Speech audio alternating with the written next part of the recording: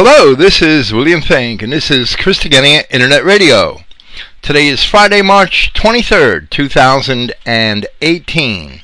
Praise Yahweh, the God of Israel, and the eternal enemy of the Jew. And thank you for listening. Before I begin, I would like to say that in answer to recent heretics who have divided themselves into a new sect, which we will describe as materialist identity, or perhaps prosperity identity, and who have even accused us of having no faith, because we refuse to believe in their dreams, or in their so-called law of attraction. If John Kennedy were a pastor rather than a president, he may have said, "Ask not what God can do for you. Ask what you can do for your people." And that would be a fair assessment of Yahshua Christ's own instructions to his disciples. John chapter 14, perhaps. Before you can criticize the faith of others, you must consider this. What have you ever really done on behalf of your people, and not on behalf of yourselves? What are your aspirations for your people? And do you put them ahead of your aspirations for yourself? Faith, the scriptural faith, is not a belief that Yahweh God will do what you want him to do for you. Faith is believing that Yahweh is, and that he can do what he said that he would do for us, if indeed we are his children. Yahweh is a rewarder of those who seek him, not of those who seek riches. And he does not necessarily reward those who seek him with material riches. Every good gift comes from God, but mansions on the beach at Destin, and automobiles, or getting your brakes fixed, are not listed amongst the gifts of the Spirit, and neither is money.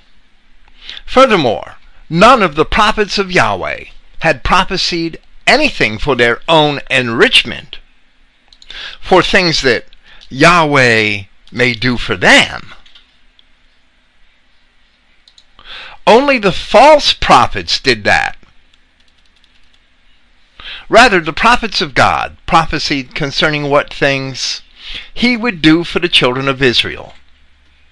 Ryan Brennan, Michael Brandenburg, you have turned away from Yahweh, and you have turned to seek after mammon. We will never follow along with what you clowns call faith. I just wonder if Birkenstock makes their own clown shoes.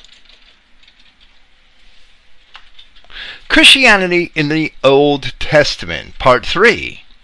This is a continuing presentation of Bertrand Comparet's sermon with our own commentary. In the portions of this sermon which we have already presented, Bertrand Comparet addressed some of the logical fallacies which are held by those who somehow think that the Old Testament and the New are separate books addressed to different groups of people. Then he presented some of the prophecies which should prove beyond doubt that the new covenant was to be made with these same people who were at one time subject to the old covenant. In this context, he then discussed Genesis 3:15, Genesis 4 verse 1, and the sacrifices of Cain and Abel described subsequently in Genesis chapter 4. From there he cited the book of Job and a Christian profession made by Job himself concerning his Redeemer and his resurrection. An obvious reference to Yahshua Christ. While we could not agree with some of Comparet's assertions concerning the meaning of Genesis chapter 4 verse 1, or the age of the book of Job, his elucidation of the Christian promises in these passages of Scripture are certainly correct.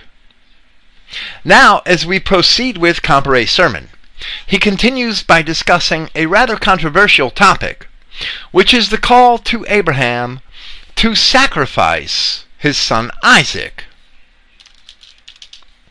There are many people who protest the connection of the Old Testament to our Aryan race for reason of the accounts of human sacrifice which it contains, and especially for the near sacrifice by Abraham of his own son Isaac.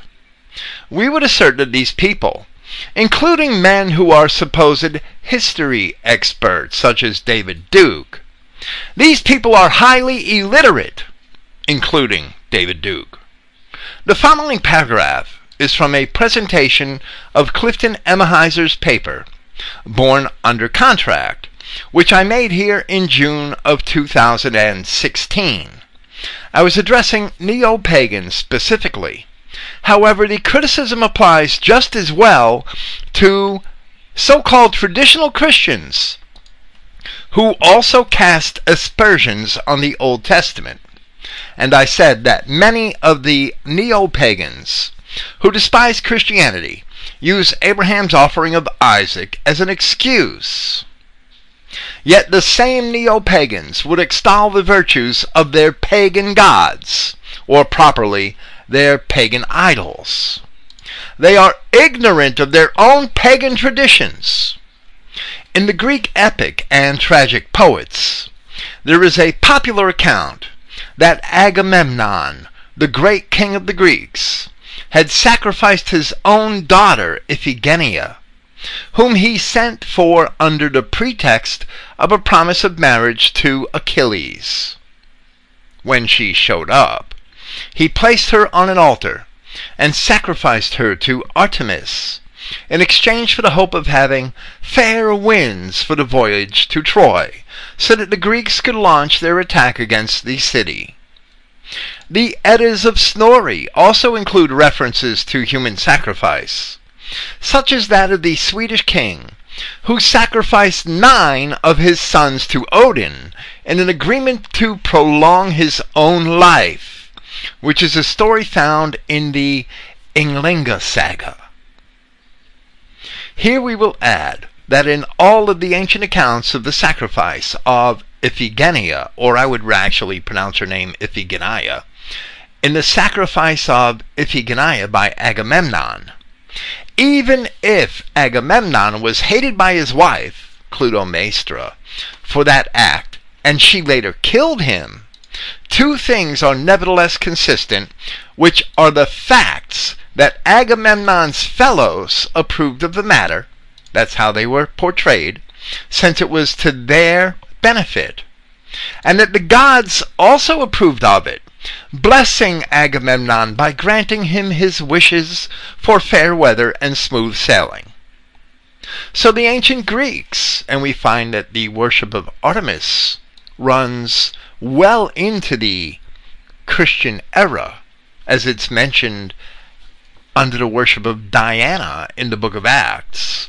So the ancient Greeks worshipped gods, which approved of and accepted human sacrifice.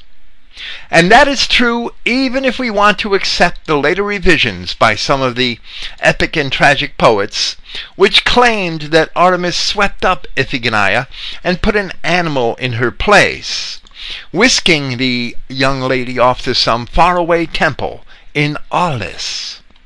In fact, we can see clear similarities between the biblical account of Isaac recorded in the biblical literature in the 15th century BC and the sacrifice of Iphigenia recorded in the Greek poets over 800 years later.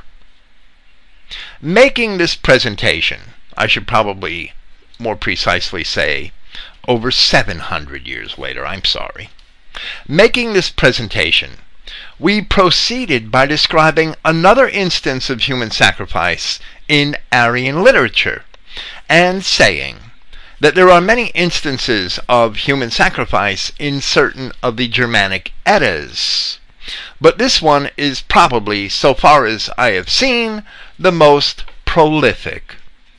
This is from the Heimskringla, or the Chronicle of the Kings of Norway, the Ynglinga Saga, or the story of the Yngling family.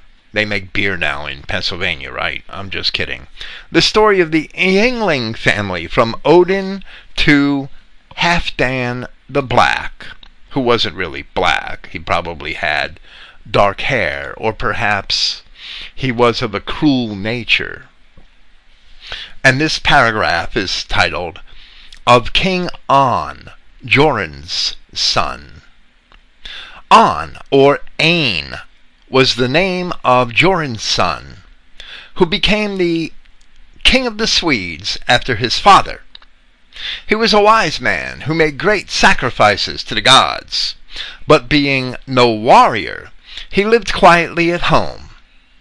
In the time when the kings we have been speaking of were in Uppsala, or Uppsala, right, in Denmark, and had been ruled over by Dan Mikolate, who lived to a very great age, then by his son, Froda Mikolate, or the peace-loving, who was succeeded by his sons, Halfdan and Fridleif, who were great warriors.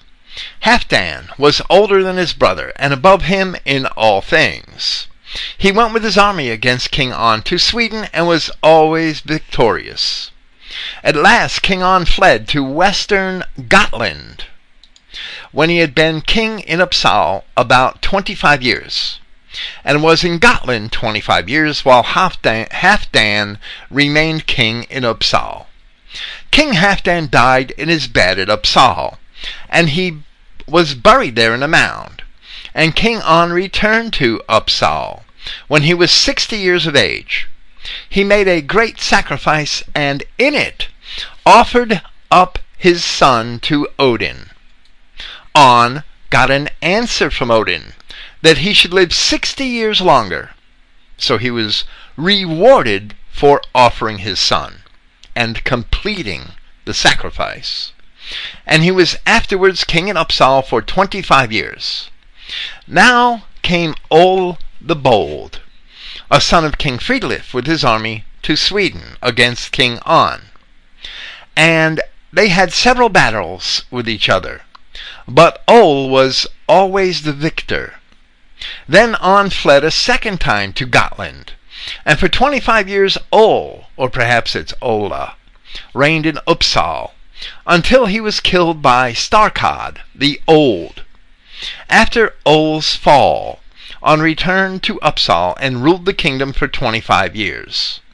Then he made a great sacrifice again for a long life, in which he sacrificed his second son, and received the answer from Odin that he should live as long as he gave him one of his sons every 10th year, and also that he should name one of the districts of his country after the number of sons he should offer to Odin.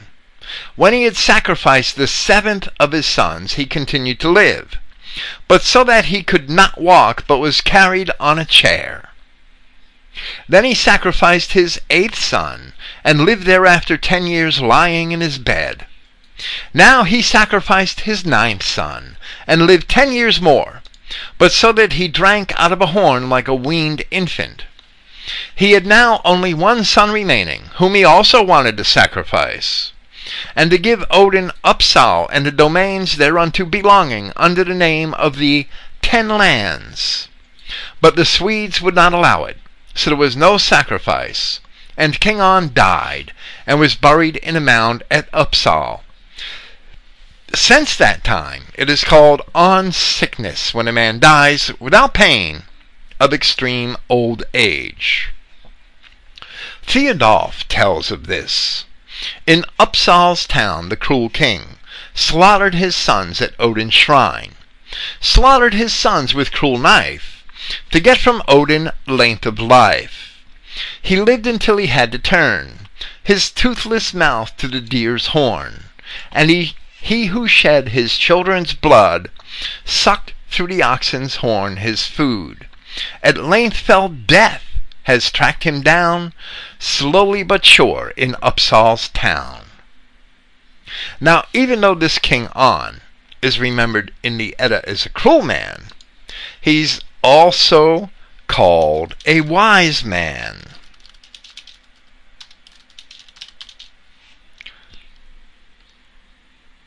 And the account nevertheless portrays Odin, the greatest of the Germanic gods, not only as approving of the king's sacrifice of his own sons and rewarding him for it, but also promising to reward him again and again if he continued to sacrifice all of his remaining sons. Therefore we see that from their own literature, which they often cite and which they claim to be holy, Germanic pagans worship a god who continually approves of human sacrifice. You damned hypocrites.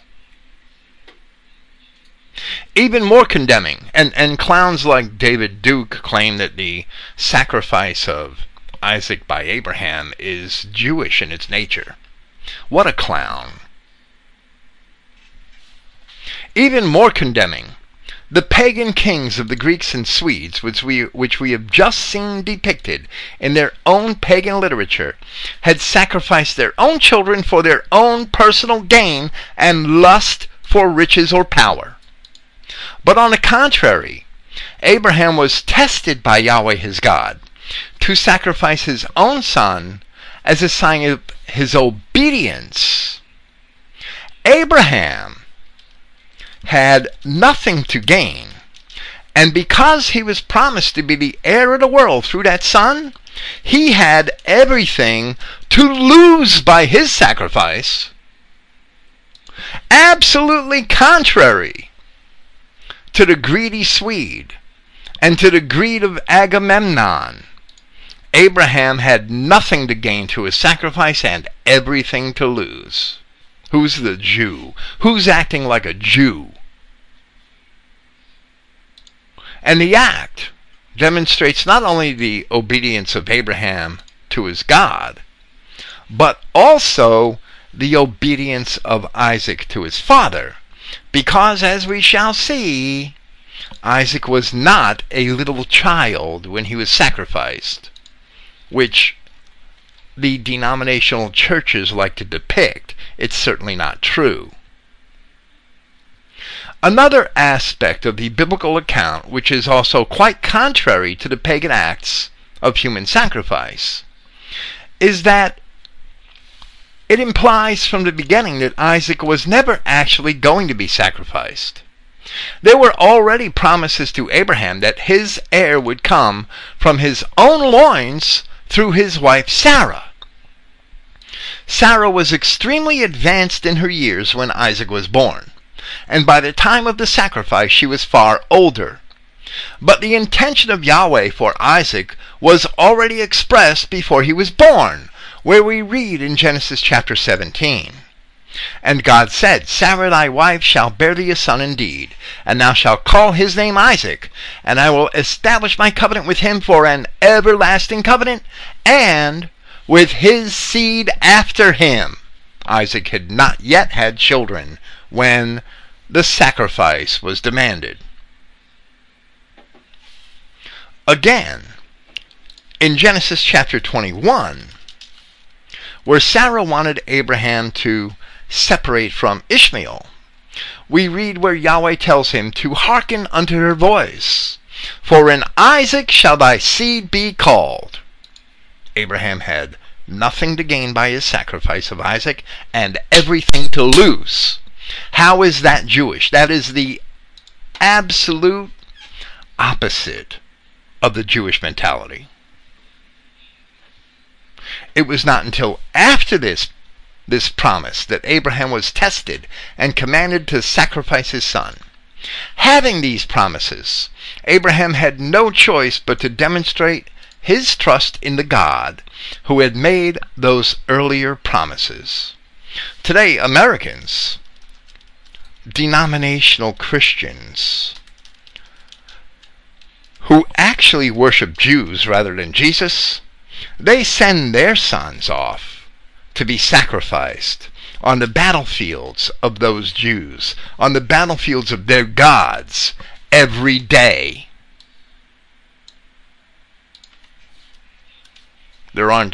We don't have an army loaded with Jews overseas. We have an army loaded with mostly white Christians overseas. They worship Jews and they send their sons into battle, sacrificing them for their gods every day. And they have nothing to gain by it, just like Abraham.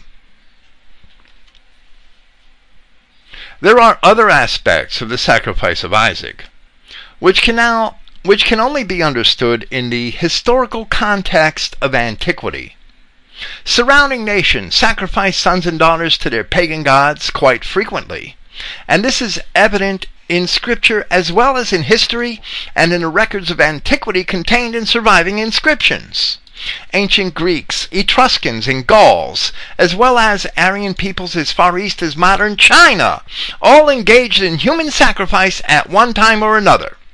So we cannot imagine that Abraham was not familiar with human sacrifice before he was commanded to sacrifice his own son by Yahweh. One further aspect is of extreme ceremonial and legal importance. First, in the ancient world, fathers had property rights over their wives and their children. So Abraham had every right to consign his son to his God.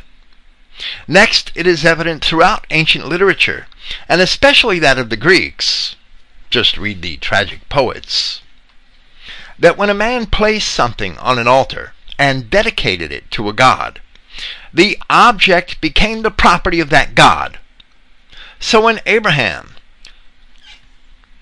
placed his son on the altar and dedicated him to Yahweh, he essentially handed ownership of his son over to his God. So according to the customs of the period, Yahweh, taking what we may consider a legal possession of Isaac, he intended to preserve him. He substituted a more appropriate sacrifice in his place, and he proceeded to fulfill the promises which he had already made to Abraham concerning him. So we see that the biblical account is just, that the God of the Bible is righteous, and that the pagans and others who scoff at the event are absolutely ignorant because their own gods demanded human sacrifice for far more trivial purposes. Now, with that background, we shall continue with our presentation and critical review of Christianity in the Old Testament by Bertrand Comparet. This was digitized from Your Heritage and prepared with critical notes by Clifton Emahiser. Your Heritage was a collection of Bertrand Comparet sermons, which were transcribed from audio tapes by Gene Snyder and made available through Kingdom Identity Ministries. Until her death, Jean was a longtime friend and correspondent of mine throughout my prison years, from 1999, I would guess, through 2007. She died in December of that year. Mike Hallimore now has it available. I'm sorry, that may have been December of 2006, I believe. I'm quite certain now, as I remember. Mike Hallimore now has it available under the title The Complete Works of Bertrand L. Comparet at Kingdom Identity Ministries. Comparet had a booklet under the same title, Your Heritage, which should not be confused. Perhaps that's why Hallimore changed the title of the book, as he appeared to do. I have a copy of it here that I've had probably since 1999. So continuing with Bertrand Comparet, Abraham also knew and expressed some of the basic ideas of Christianity. In Genesis chapter 22, we read that Yahweh put Abraham to a severe test. He told Abraham to offer his beloved son Isaac on the altar as a burnt offering. Remember how much Isaac meant to Abraham. In addition to all the ordinary love of a father for his son, Yahweh had promised Abraham that the many great prophecies given to him would be fulfilled through Isaac. We would call them promises as well as prophecies.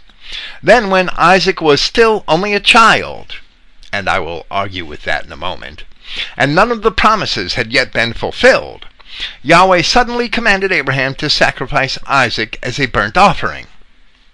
Did it mean that Yahweh had changed his mind and would not make good on his many promises? No. Abraham knew that Yahweh's word was always reliable. Therefore, Yahweh would find a way to fulfill his promises, that through Isaac would be born a number of nations, destined to demonstrate to the world the goodness of Yahweh. Now, actually, Isaac must have been a little older than childhood, as he was grown enough to carry the wood for the sacrifice up the mountain, as we see in Genesis chapter 22 verse 6, where it says, "And Abraham took the wood of the burnt offering and laid it upon Isaac his son. He put it on his back and said, 'Go ahead, you're a mule.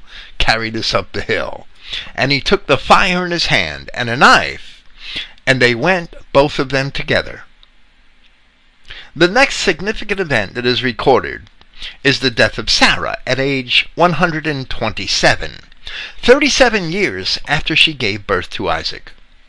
The amount of wood sufficient to offer a man in sacrifice must have been considerable.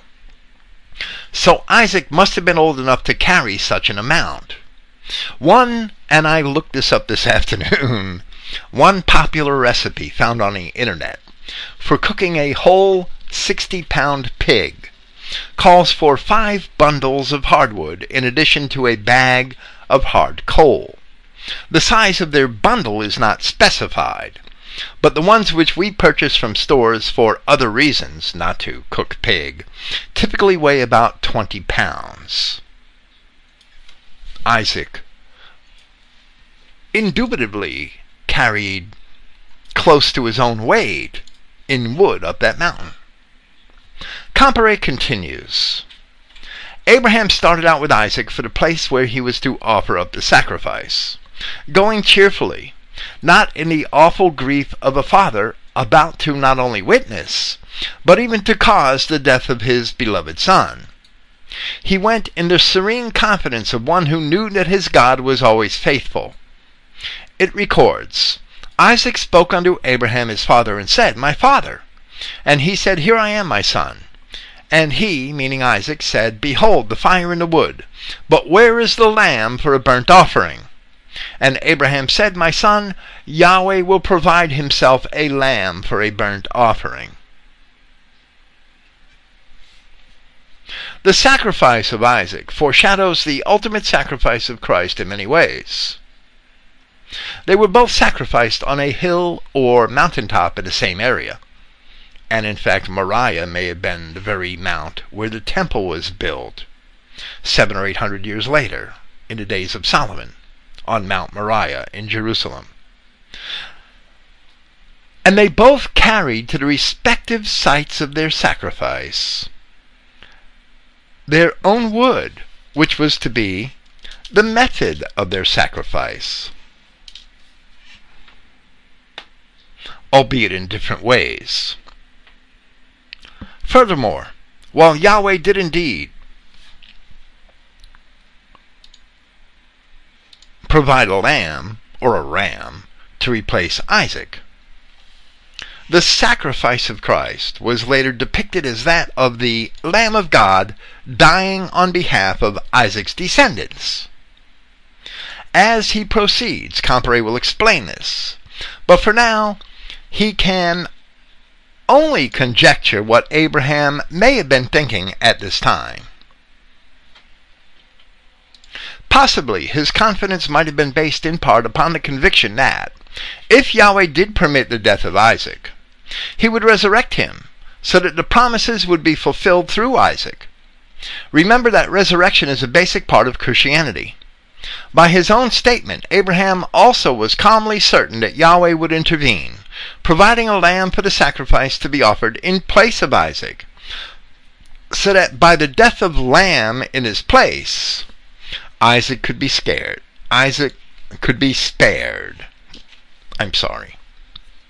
This again is the very essence of Christianity.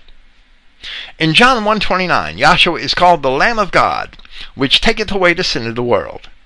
In Revelation 13:8, Yahshua is called the Lamb slain from the foundation of the world. Genesis chapter 22 tells how Abraham's faith was justified. Yahweh stopped him before any harm could come to Isaac and provide a ram caught in a nearby thicket for the sacrifice. This incident of Abraham and Isaac was written in the book of Genesis by Moses. Do you think Moses did not know the significance of what he had written? Not at all. The Bible itself tells us Moses was a Christian. Does that surprise you? Hebrews chapter 11 verses 24 through 26 records, by faith Moses, when he was come to years, refused to be called the son of Pharaoh's daughter, choosing rather to suffer affliction with the people of God than to enjoy the pleasures of sin for a season, esteeming the reproach of Christ greater riches than the treasures of Egypt, for he had respect unto the recompense of the reward. Certainly you cannot have faith in something you have never heard of. It is clear Moses knew the significance of the symbolism in the Old Testament rituals, which he told the people of Israel to use. Now here Comparet takes advantage of what is essentially a misunderstanding of the translators. So here we have another critical note by Clifton Emahiser. Excuse me. I have frogs in my throat. The plagues of Egypt, I guess. Clifton worded his notes in such a manner because his notes were appended in one body to the end of the publication. And he wrote, Comparet also makes the statement, not at all. The Bible itself tells us Moses was a Christian. Does that surprise you? Hebrews 11:24 through 26 records, by faith Moses, when he was come to years, refused to be called the son of Pharaoh's daughter, choosing rather to suffer affliction with the people of God than to enjoy the pleasures of sin for a season, esteeming the reproach of Christ greater riches than the treasures of Egypt, for he had respect unto the recompense of the reward. Clifton says in response, this passage at Hebrews chapter 11 verses 24 through 26 is an obvious mistranslation. Here the word Christ is derived from the anointed, and that's not quite right, but it's close enough. And it is simply saying that Moses would rather suffer the affliction of his people than to live in Pharaoh's house. William Fink, and these are Clifton's words, translates this passage correctly. By faith Moses, becoming full grown, refused to be called a son of the daughter of Pharaoh, rather preferring to be mistreated with the people of Yahweh than to have the temporary rewards of error, having esteemed the reproach of the anointed greater riches than the treasures of Egypt, since he had regard for the reward. And Clifton makes a parenthetical note, anointed equals Israelite people, and that's absolutely true. Clifton, of course, transcribed this paper probably, if I remember correctly, while Gene Snyder was still alive, because Gene and Clifton, Gene had some unrighteous grievance towards Clifton and refused to turn over to him her computer files. I remember this quite well. And Clifton went ahead and scanned the entire book and edited it and cleaned it up himself so that he could print it, so that he could publish it electronically. Because Kingdom Identity Ministries doesn't publish any of the books it sells electronically. And I personally think that's a grave error. I think Kingdom Identity Ministry should have already long ago published all of its books electronically and freely, and Christian Identity would probably be further along today. Some people would rather make money, I guess, than share their truths freely. That's always been a source of disappointment to me. I don't think I've ever expressed it in a podcast before, but now you have it. My philosophy is to distribute everything I write freely, even if I sell books with the same material. That's the way it should be in Christianity, in Christian Identity especially, because we claim to be true Christians. This was the last of Clifton's critical notes for this sermon, and Clifton had my translation long before the Christogenea New Testament was ever published, thanks to our friend David Gray, and that's another story. But there is still a lot of material remaining to present in this sermon. However, we must state that the phrase, Ho Christus, can be interpreted either as the Christ, where we are certain that it stands as the title for Yahshua himself, or as the Anointed, where it stands as a title for the whole body of the people of Yahweh collectively, his anointed ones. And we see that usage in the Old Testament on several occasions. Here in Hebrews chapter 11, it clearly refers to the people, as Paul uses it to refer to the people of God he had mentioned immediately beforehand. The reproach of the anointed in verse 26 is simply another way to describe the affliction with the people of God to which he had referred in verse 25. Returning to Comparet, Christianity is the central theme of the Old Testament, especially in the writings of Moses and Isaiah. The deepest religious truths therein are expressed symbolically in the sacrifices and rituals, since they are not explained in words of one syllable for the benefit of the lazy, the uninterested, and the shallow. Comparet demeaning those who refuse to actually study the scripture. They have not been perceived by churchmen, whom he labels here as lazy, uninterested, and shallow, whose religion never gets beyond mere emotionalism. These are the men who tell us Yahweh was mistaken in the Old Testament, that his plan would not work, because men in their wickedness were stronger than Yahweh. They would not let him carry out his plans, so he had to abandon all this and start over again in the New Testament. Isn't that an aspiring religion? They call themselves New Testament Christians, but they either won't read or won't believe the New Testament either. Of course, Comparet refers to the professional clergy, which promotes the idea that God would replace his people rather than keep his promises. Likewise, they are replacing us today, in spite of the fact that the American Constitution was written exclusively for one people, the founders and their posterity. So our clergymen replaced our race in their teachings on the Bible, and now they are doing it again in modern history. And on both occasions, the satanic Jews are the beneficiaries.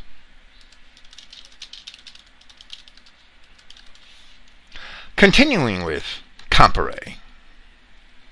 In this same New Testament, Yahshua, to whom these Jews render lip service, calls their attention to Christianity in the writings of Moses. In John chapter 5, he twice called attention of the Jews to this fact, saying, "Search the Scriptures, for in them you think you have eternal life, and it is they which testify of me." The earliest book of the New Testament, Matthew, was not written until 10 years after Christ spoke. So the scriptures he told them to read were necessarily those of the Old Testament. And we would agree on everything there except for the reference to 10 years, because we really can't be that certain. Yahshua told them, "There is one that accuses you, even Moses, in whom you trust. For had you believed Moses, you would have believed me, for he wrote of me. Can you be a New Testament Christian if you won't believe Yahshua's own words? And in part 1 of this series, we asked and we answered the question, what is a Catholic? There we esteem to have proven that a true Catholic is one who accepts both Old and New Testaments in regard to himself, and therefore in accordance with the promises and covenants of God as they were originally given. A true Catholic can only be an identity Christian. Anything else falls short of, and even denies, the word of Yahweh God and the words of his Christ as they are found in the scriptures of both testaments. Comparet continues. We find the essence of Christianity clearly symbolized in the origin of the Passover. You remember Moses had repeatedly demanded of the Pharaoh of Egypt that he let the people of Israel go, and the Pharaoh had each time refused, despite the many miracles Moses worked, bringing down plagues upon Egypt to show his authority. So Yahweh told Moses that one more plague would be sent upon Egypt, which would surely convince Pharaoh that he should let the children of Israel go. Thus saith Yahweh, about midnight I will go out into the midst of Egypt, and all the firstborn in the land of Egypt shall die, from the firstborn of Pharaoh that sits upon the throne, even unto the firstborn of the maidservant that is behind the mill, and all the firstborn of the beasts. But against any of the children of Israel shall not a dog move his tongue, against man or beast, that ye may know how Yahweh does put a difference between the Egyptians and Israel. Comparet says, note what this means. Because of the stubborn wickedness of the Egyptians, the death penalty was to come upon them. Yet the children of Israel, who were also imperfect and sinful, were to escape this penalty. There was only one way in which they could be spared, by the ritual of the Passover. This Passover certainly symbolizes Christianity as the way of salvation from death. And it was indeed employed in that manner, the blood of the Lamb, as an allegory in the Revelation, speaking of the future from the time of Christ, when he gave the revelation to John. And we may add that just as the Pharaoh was stubborn, regardless of the plagues brought upon his people, we too are stubborn, and frequently we remain in our sin, regardless of the plagues which it causes both ourselves and our people. So in that manner, Pharaoh serves as a type for us all.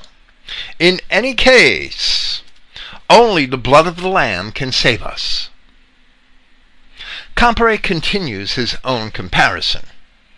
The instructions for this ritual were given in Exodus chapter 12. In the 10th day of this month they shall take to them every man a lamb, according to the house of their fathers, a lamb for a house. And ye shall keep it up until the 14th day of the same month. And the whole kahal being the Hebrew word which means assembly, the whole assembly of the congregation of Israel shall kill it in the evening. And they shall take of the blood and strike it on the 2 side posts, and upon the upper doorpost, or the lintel, of the houses, wherein they shall eat. And they shall eat the flesh in the night, roasted with fire, and unleavened bread, and with bitter herbs shall they eat it. And the blood shall be to you for a token upon the houses where you are. And when I see the blood I will pass over you, and the plague shall not be upon you to destroy you, when I smite the land of Egypt. And this day shall be unto you for a memorial, and you shall keep it for a feast to Yahweh throughout your generations. Ye shall keep it a feast by an ordinance forever.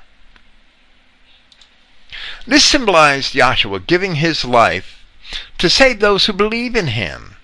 This is Comparet's conclusion. And it's fine. This festival was always kept in the Hebrew month of Nisan. This meal gave the Israelites strength for their forced march, that night and all the next day, leaving Egypt in the Exodus. The lamb's blood had to be placed outside the door on the 2 doorposts and a lintel above the front door of each house. Although they were cruelly mistreated slaves in the land of their enemies, they could not eat the Passover supper in secret. Salvation from death came only to those who publicly proclaimed their faith that the blood of the Lamb would save them. Now Passover approaches, and people often wonder when to celebrate it. There was a short article at Christogenea entitled Dating the Passover, and it is clear that the Hebrew calendar, being based on the natural phases of agriculture, another sign that these people were not Jews, of course, because Jews have never practiced agriculture. The first day of the year must have been the first day of spring, which is the vernal equinox.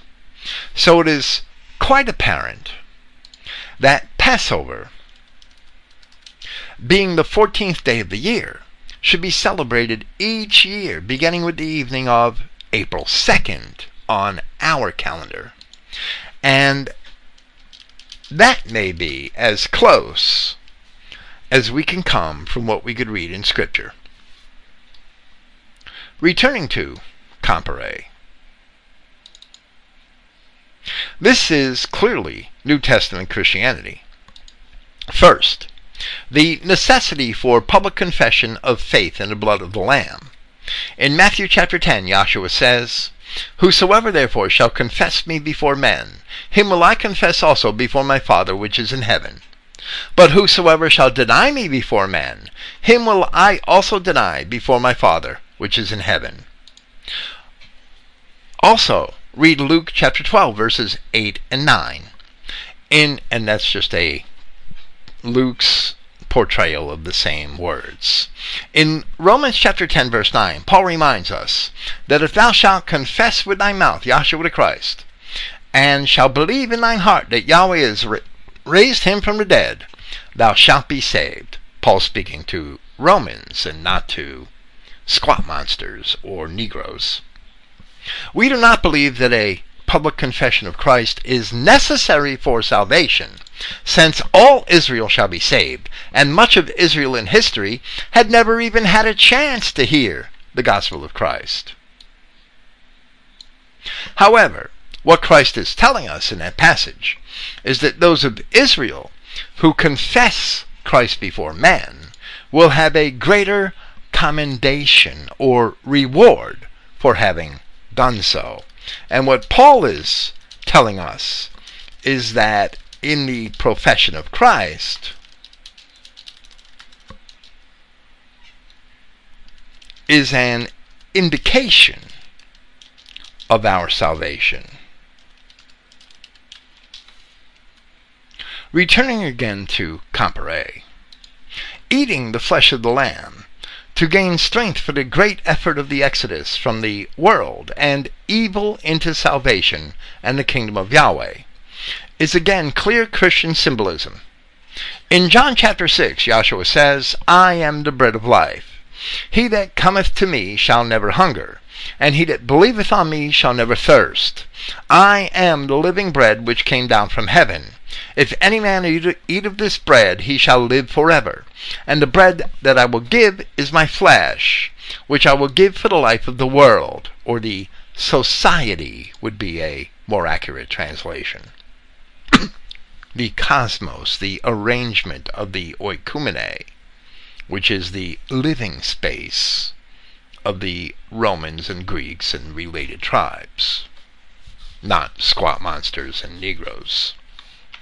In Revelation chapter 7, we read of the children of Israel scattered among the nations.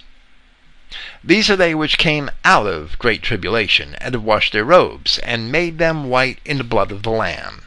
Why did they come out of tribulation?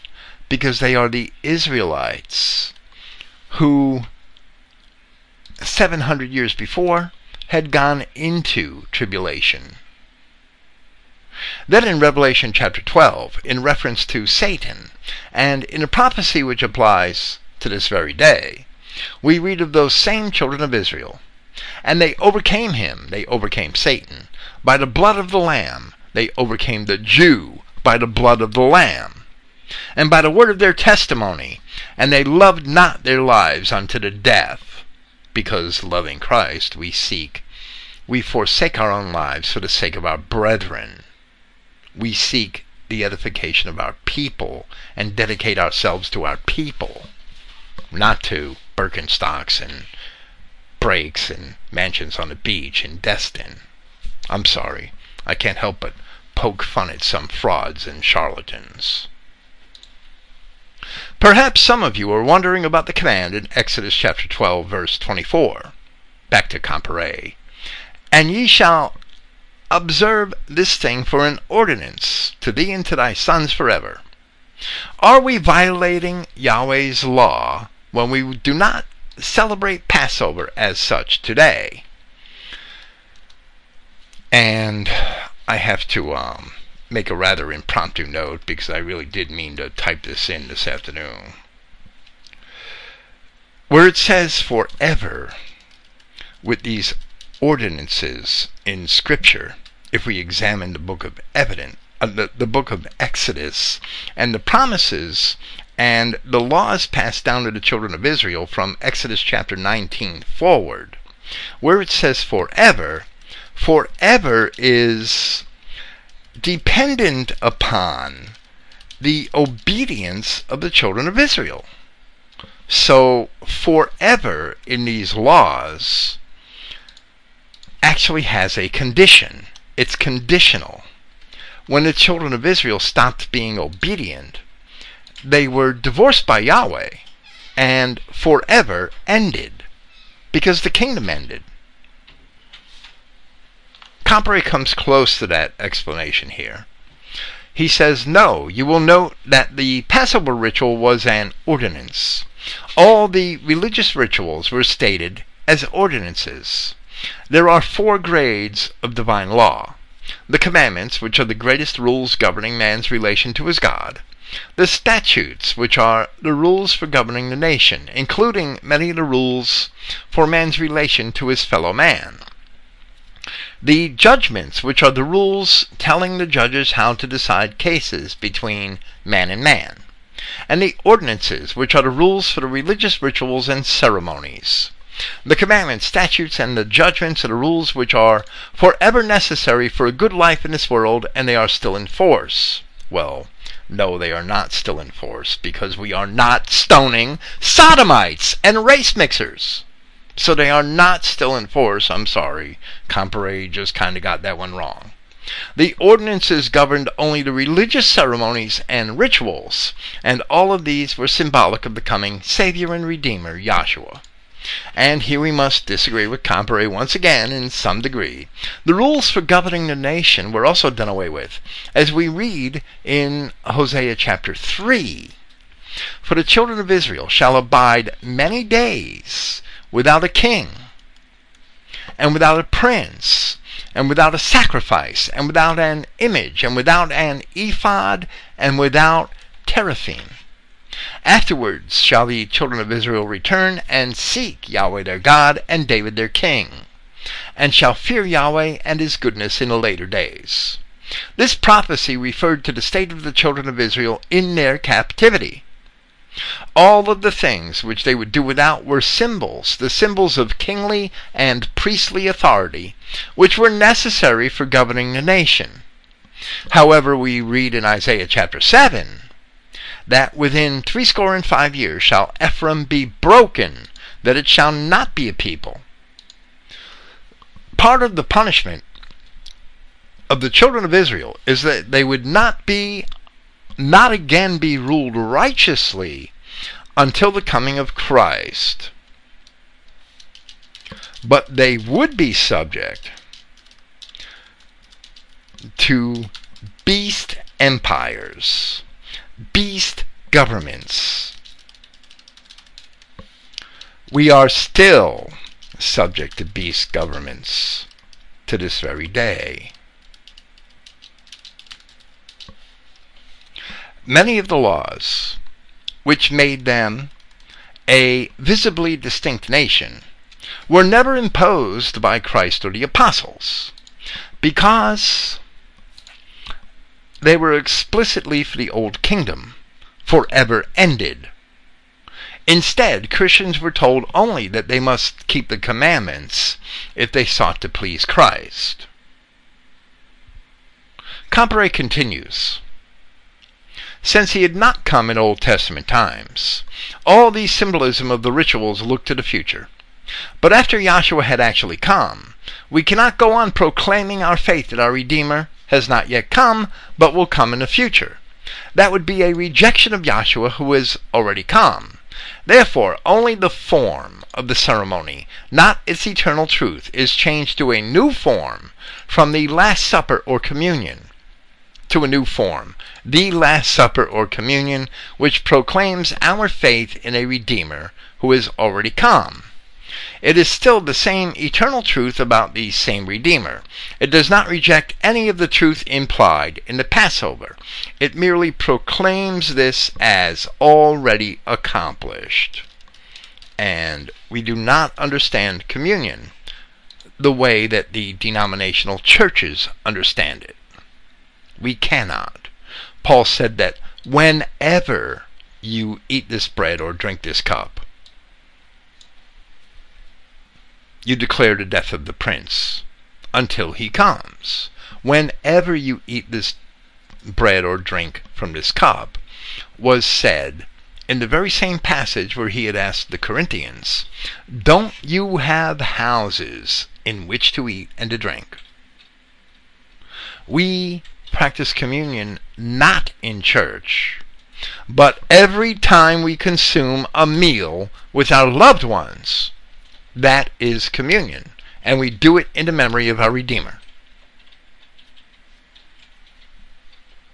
Comparet continues, the Passover was on the 14th day of the Hebrew month Nisan. The Passover lambs were killed and dressed in the afternoon, ready for that evening's Passover supper. The King James Bible wrongly translates this as in the evening. But the Hebrew said between the evenings, which meant between the time when the sun first started towards sunset at noon and the time when it is finished going down. Yahshua was crucified soon after noon and he died about 3 p.m. The Bible says about the 9th hour. The Hebrew divided the night into watches and the day into 12 hours, beginning at sunrise, which came about 6 a.m. at that time of the year. So the 9th hour was 3 p.m. Yahshua died right in the middle of the period when the Passover lambs were being killed, emphasizing the fact that he was our Passover. It is recorded in John chapter 1 that John the Baptist, looking upon Jesus as he walked, said, "Behold the Lamb of God." Later, Paul of Tarsus wrote to the Corinthians, whom he had also explained were indeed descended from the dispersed tribes of Israel, to purge out, therefore, the old leaven, that you may be a new lump, as you are unleavened. For even Christ our Passover is sacrificed for us. Therefore let us keep the feast. Therefore we must keep the feast, not with old leaven, neither with the leaven of malice and wickedness, but with the unleavened bread of sincerity and truth. So here Comparet continues in regards to the leaven. The next day, the 15th day of Nisan, began the 7 days of the Feast of Unleavened Bread. We find this in Leviticus chapter 23, verses 6 through 8. And on the 15th day of the same month is the Feast of the Unleavened Bread unto Yahweh. 7 days you must eat unleavened bread. In the first day you shall have a convocation. Ye shall not do any servile work therein, but ye shall offer an offering made by fire unto Yahweh 7 days. In the 7th day is a holy convocation. Ye shall do no servile work therein. He says, like all the other festivals and rituals of the Old Testament, this Feast of the Unleavened Bread is symbolic of Yahshua and his ministry. Then he goes on to say that leaven was a symbol of sin. Its fermentation being perhaps thought of as similar to putrefaction, the way just a little leaven introduced into the dough would soon spread through it all.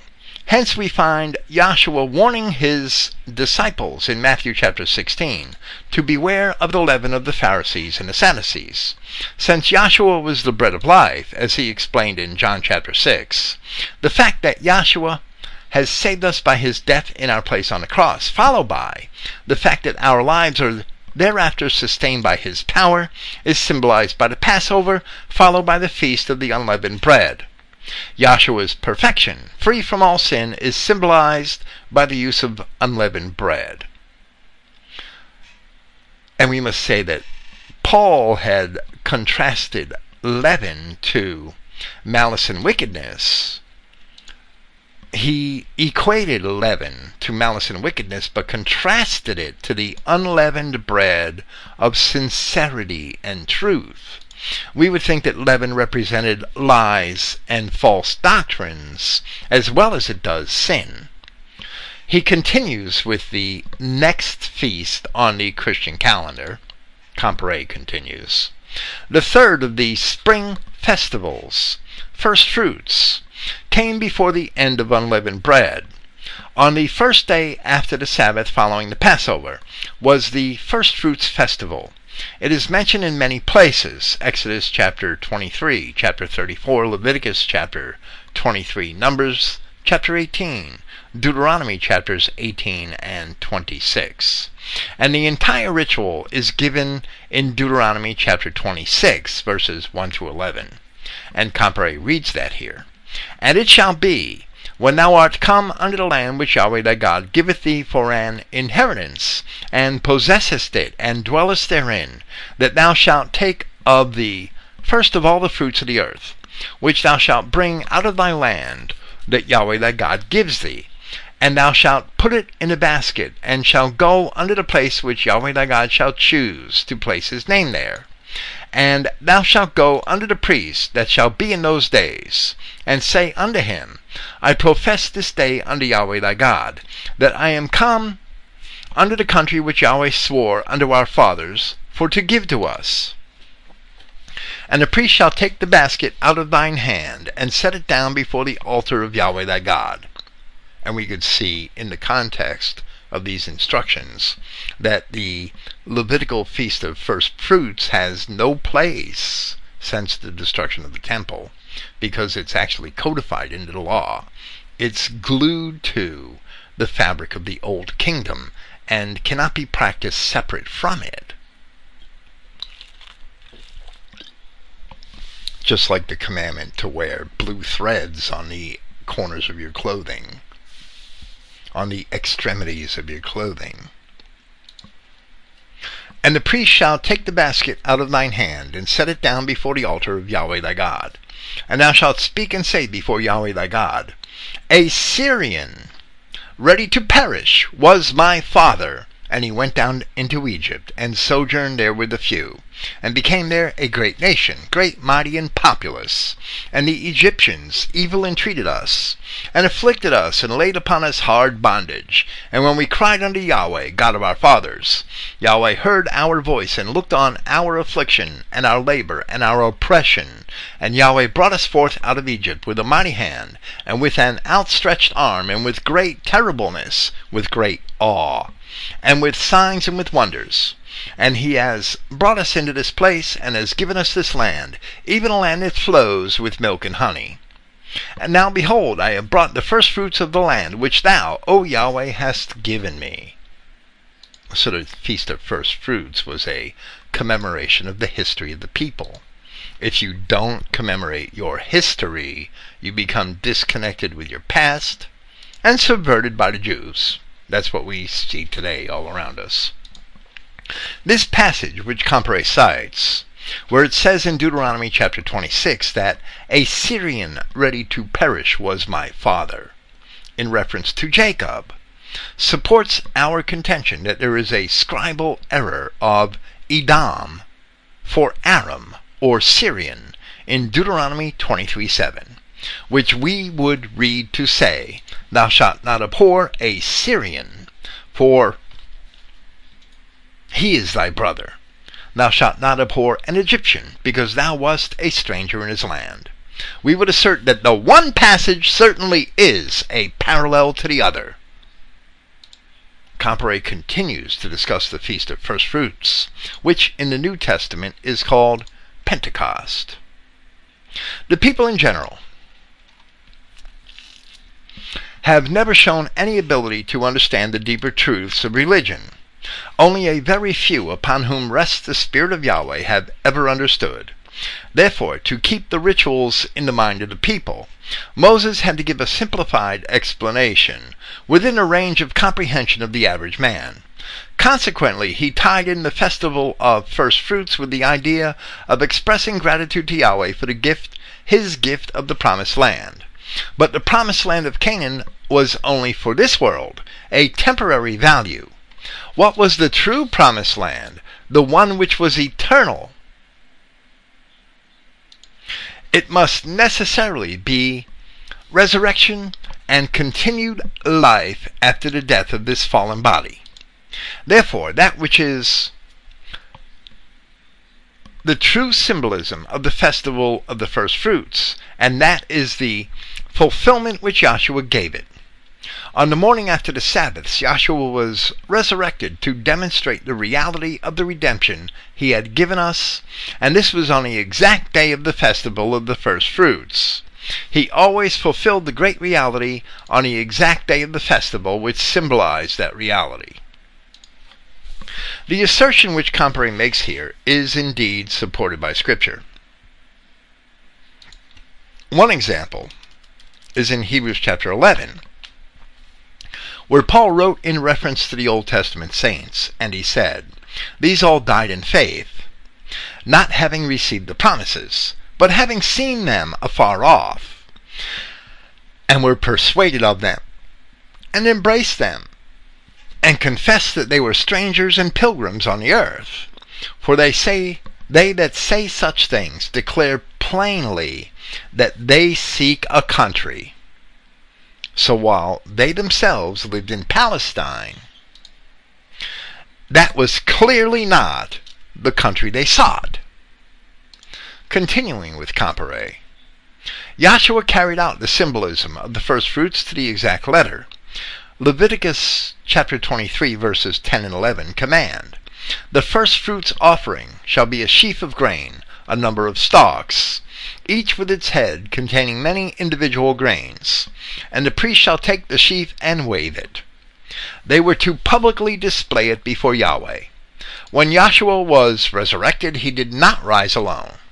Matthew chapter 27 verses 52 and 53 tell us, "The graves were opened, and many bodies of the saints which slept arose and came out of the graves after his resurrection, and went into the holy city and appeared unto many."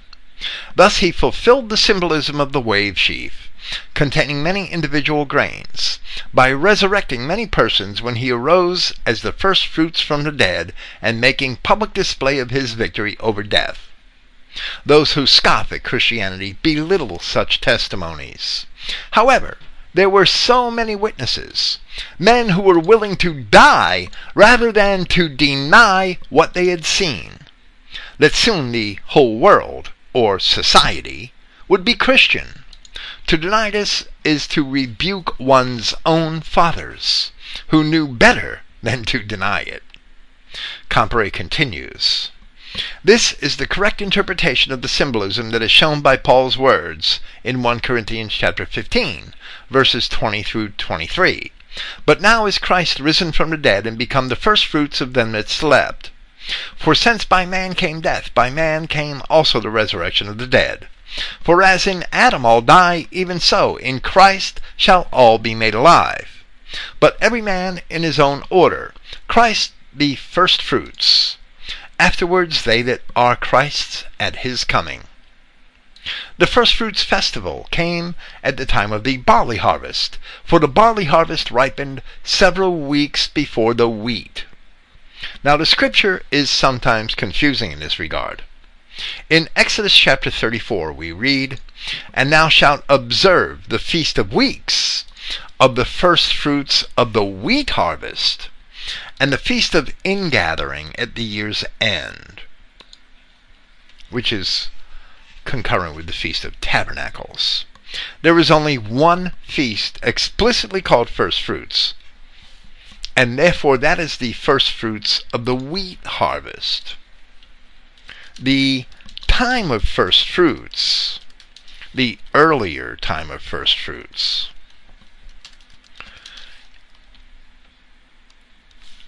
is during the Feast of Unleavened Bread, as Comparet said for himself here, as Comparet had said previously here. But it is not called a feast by itself.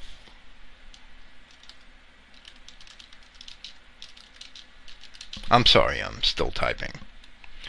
But as Comparet shall explain, there is an offering of first fruits commanded 50 days before the Pentecost or Feast of Weeks. So he continues and he says, the offering of the first fruits at the temple was of only a small amount, a mere token as a pledge that when the major harvest, that of the wheat, was brought in, the full tithe of the grain harvest would be brought to the temple. This was to be done at what the Bible calls the Feast of Weeks, and which the churchmen, with the usual specialist delight in developing a jargon of their own, have chosen to call Pentecost. Now, we do not agree with that, because in all of the oldest Greek manuscripts, the apostles called it Pentecost. It was on the day after the completion of 7 weeks that it was celebrated. Comparet continues, Yahshua knew and respected the symbolism involved here. Pentecoste is actually 50 in Greek. That's why the day is called Pentecost. It's the 50th day. Yahshua knew and respected the symbolism involved here. At first fruits, he did not bring all the magnificent gifts he would give to his followers. He brought just a token resurrection of a few persons to show how great would be his eventual gift to men. Perhaps some of them will get mansions on the beach in Destin and Birkenstock clown shoes. However, men must live out their lives under all the usual circumstances of this world before they reach the stage of death and resurrection. So they need another gift before that time. What they need to bring them triumphantly through life is the indwelling presence of the Holy Spirit. So we must understand that those resurrected with Christ were represented by the first fruits of Leviticus chapter 23, verse 10, which Comparet shall explain below, and has already explained. In that manner, he correctly asserts that the first fruits offering during the Feast of Unleavened Bread stands as an allegory of the resurrection of the saints described in Matthew chapter 27. However, the gathering of the wheat began at the first Christian Pentecost, when the apostles received the Holy Spirit and began to spread the gospel. The Feast of Weeks was the first wheat harvest, the first fruits of the wheat, and that was called by the Greek word Pentecost in the New Testament. While there is not quite enough information in Scripture to understand the entire agricultural system of the Old Kingdom, it is also certain that the Feast of Tabernacles was a feast of the final harvest of the year, which is called ingathering in certain scriptures, as we have already seen. Comparet continues to speak of the significance of Pentecost. Yahshua had promised them this gift in John chapter 14. And I will pray the Father, and he shall give to you another Comforter, that he may abide with you forever, even the Spirit of truth, whom the world cannot receive, because it sees him not, neither knoweth him. But you know him, for he dwells in you and shall be in you. And I will not leave you comfortless. Now, the Greek word is actually fatherless there. Orphanizo is the verb. It comes to give us our word orphan. It's actually fatherless. The King James translators actually seem to have wanted to make the connection between the Comforter and the idea of being left comfortless. But the truth is that in that same passage in John, a little further on, Christ says, I will not leave you comfortless, I will come to you. And that's where Comparet ends his quote here, actually. I will not leave you comfortless, I will come to you. Christ is admitting or asserting that he is that other comforter. It's just Yahweh God in another form as the Holy Spirit. Yahweh God was in the form of Yahshua Christ. At the same time, he was in the form of the Father in heaven, and he would come in another form. So Christ calls it another comforter, but at the same time says, I will come to you, meaning that he is that comforter. The King James made the connection of comforter to comfortless. They shouldn't have done that. The word literally means fatherless, because Yahshua is saying that when he dies, he is the Father leaving his people.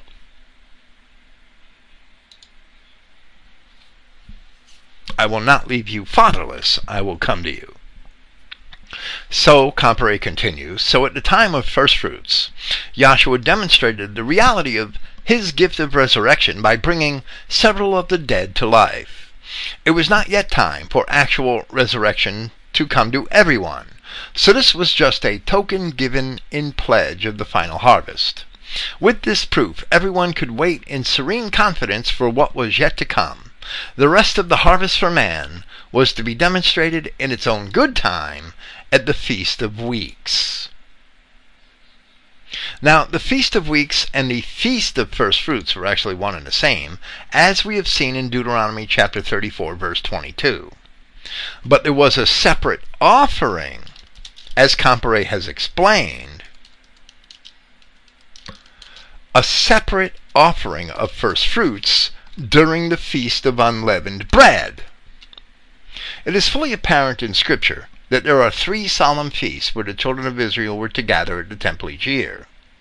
For example, in Deuteronomy chapter 16, 3 times in a year shall all thy males appear before Yahweh thy God in the place which he shall choose, in the Feast of Unleavened Bread, and in the Feast of Weeks, and in the Feast of Tabernacles, and they shall not appear before Yahweh empty.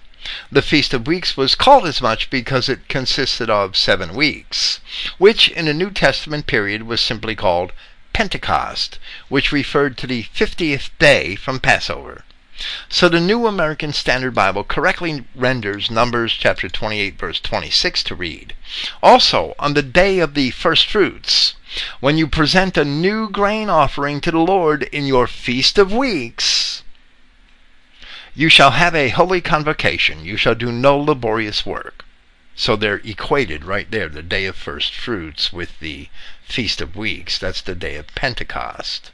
But that doesn't detract from the fact that there was a separate offering. As Comparet had said before, there was a first fruits offering 7 weeks before Pentecost, where he cited Leviticus chapter 23 verses 10 and 11, which state, the first fruits offering shall be a sheaf of grain, a number of stalks, each with its head containing many individual grains, and the priest shall take the sheaf and wave it. Now he continues discussing further from that same chapter of Leviticus. I should say he continues his discussion further from that same chapter of Leviticus. I'm editing a little as I speak. I always do that. Today I'm probably in need of a little more editing than usual. The Feast of Weeks was celebrated on the 50th day after first fruits, as specified in Leviticus chapter 23, verses 15 through 21. Now, he had already described the first offering of first fruits in Leviticus 23, verse 10, and that was during the Feast of Unleavened Bread. And ye shall count unto you from the morrow after the Sabbath, from the day that you brought the wave offering, 7 Sabbaths shall be complete. And even unto the morrow after the 7th Sabbath ye shall number 50 days, and ye shall offer a new meal offering unto Yahweh. Ye shall bring out of your habitations 2 wave loaves of 2/10 deals. A deal was a unit of measure, probably sort of like a bushel. And they shall be of fine flour, and they shall be baked with leaven. They are the first fruits unto Yahweh. And you shall offer with the bread 7 lambs, without blemish of the first year, and 1 young bullock and 2 rams. They shall be for a burnt offering unto Yahweh, with their meal offering and their drink offerings, even an offering made by fire, of savour unto Yahweh. Then ye shall sacrifice 1 kid of the goats for a sin offering, and 2 lambs of the first year for a sacrifice of peace offerings. And the priest shall wave them with the bread of the first fruits, for a wave offering before Yahweh. With the 2 lambs they shall be holy to Yahweh for the priest. And ye shall proclaim on the selfsame day that it may be a holy convocation unto you, and you shall do no servile work therein. It shall be a statute forever in all your dwellings throughout your generations. And this seems to indicate that the day of Pentecost was actually 7 weeks after the end of the Feast of Unleavened Bread, which would make it 8 weeks after Passover. So there are 2 sets of first fruits. The one immediately after the feast, or immediately after the Feast of Unleavened Bread, or on the last day of that feast, and another 50 days later, which was the first fruits of the wheat. This can be confusing, and I myself have certainly been confused on this topic in the past. Comparet did well, however, to examine these feasts and realize the allegories they represent in relation to the events of the ministry of Christ. So he continues. Note here some contrasts, which are intended to make clear the different things symbolized. In the Feast of the First Fruits, the symbolism was that of Yahshua resurrected as the first fruits from the dead. Since leaven symbolizes sin, there could be not any leaven in the offerings made on the day of first fruits. Now, we would not call this the Feast of the First Fruits. The Feast of the First Fruits is clearly the Feast of Weeks, or Day of Pentecost. We would call this the first offering of first fruits, which is during or at the end of the Feast of Unleavened Bread. Comparet says, along with the sheaf of barley, the Israelite was to offer a he-lamb of the first year without blemish as a burnt offering, which symbolized Yahshua offering to pay the penalty of our sins. There was also to be an offering of fine flour mingled with oil, but not baked into a leavened loaf. Nor could any leaven be included in the offering, as first fruits must symbolize Yahshua, who is without sin. But the Feast of Weeks, also called Pentecost, does not directly represent Yahshua. It symbolizes the true church and Yahshua's gift of the Holy Spirit to the church. And of course, where Comparet says true church, from his many other writings we know that he correctly refers to the body of the people of Israel, and not to the beast church organization in Rome. Even the very best of men have some sins. Continuing with Comparet. Even when called by Yahshua to be part of his church. Therefore the wave loaves, which symbolize the church, were made with leaven. Note also that at the Feast of the First Fruits, there was the offering of a sheaf of stalks of barley, each stalk having its head containing many individual grains. This symbolizing the many individuals to whom Yahshua brings the gift of life and resurrection. With the call to form his church, all the believers become a part of one body, the church. As Paul points out in 1 Corinthians chapter 10, saying, the cup of blessing which we bless, is it not the communion of the blood of Christ? For we, being many, are one bread and one body, for we are all partakers of that one bread. I would just say that Paul told them to do that at home, not in church. The people are the church, and they should eat and drink at home. Therefore, the offering at the Feast of Weeks is no longer a sheaf containing a multitude of individual grains, but are the wave loaves symbolizing the many believers having now become one church. And surely Comparet intends to describe many believers from out of the greater number of the dispersed children of Israel, not from Negroes and squat monsters. Now we will conclude with his final remarks on these feasts. In fulfillment of this, At the Feast of Weeks, or Pentecost, next following the crucifixion, the disciples were waiting in Jerusalem in obedience to Yahshua's promise and command in Luke chapter 24, verse 49. And behold, I send the promise of my Father upon you. But tarry ye in the city of Jerusalem, and until ye be endued with power from on high. Acts chapter 1 verse 8 promises, But you shall receive power after that the Holy Spirit is come upon you. And you shall be witnesses upon me both in Jerusalem and in all Judea and in Samaria and to the uttermost parts of the earth. Comparet says, At the Feast of Weeks, the Holy Spirit came upon them, as set forth in detail in Acts chapter 2, which began the work of the church, men united in their fellowship as parts of the mystic body of Christ. I wouldn't say it was a mystic body of Christ. It's a very literal body of Christ. It's genetic Israelites, or genetic white people. He concludes, Remember, this was but the fulfillment of the promise symbolized in the Feast of Weeks in the Old Testament. In the end, it becomes evident that the entire organization of the Old Testament ceremonies and rituals looked forward to Christ, and were imposed with the understanding that the people themselves would ultimately fail, so that we know with all certainty that God alone is perfect.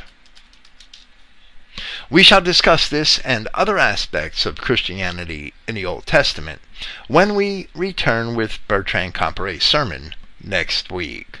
We might need 2 more of these evenings to complete the sermon. Thank you for listening. Praise Yahweh, the God of Israel, and good night.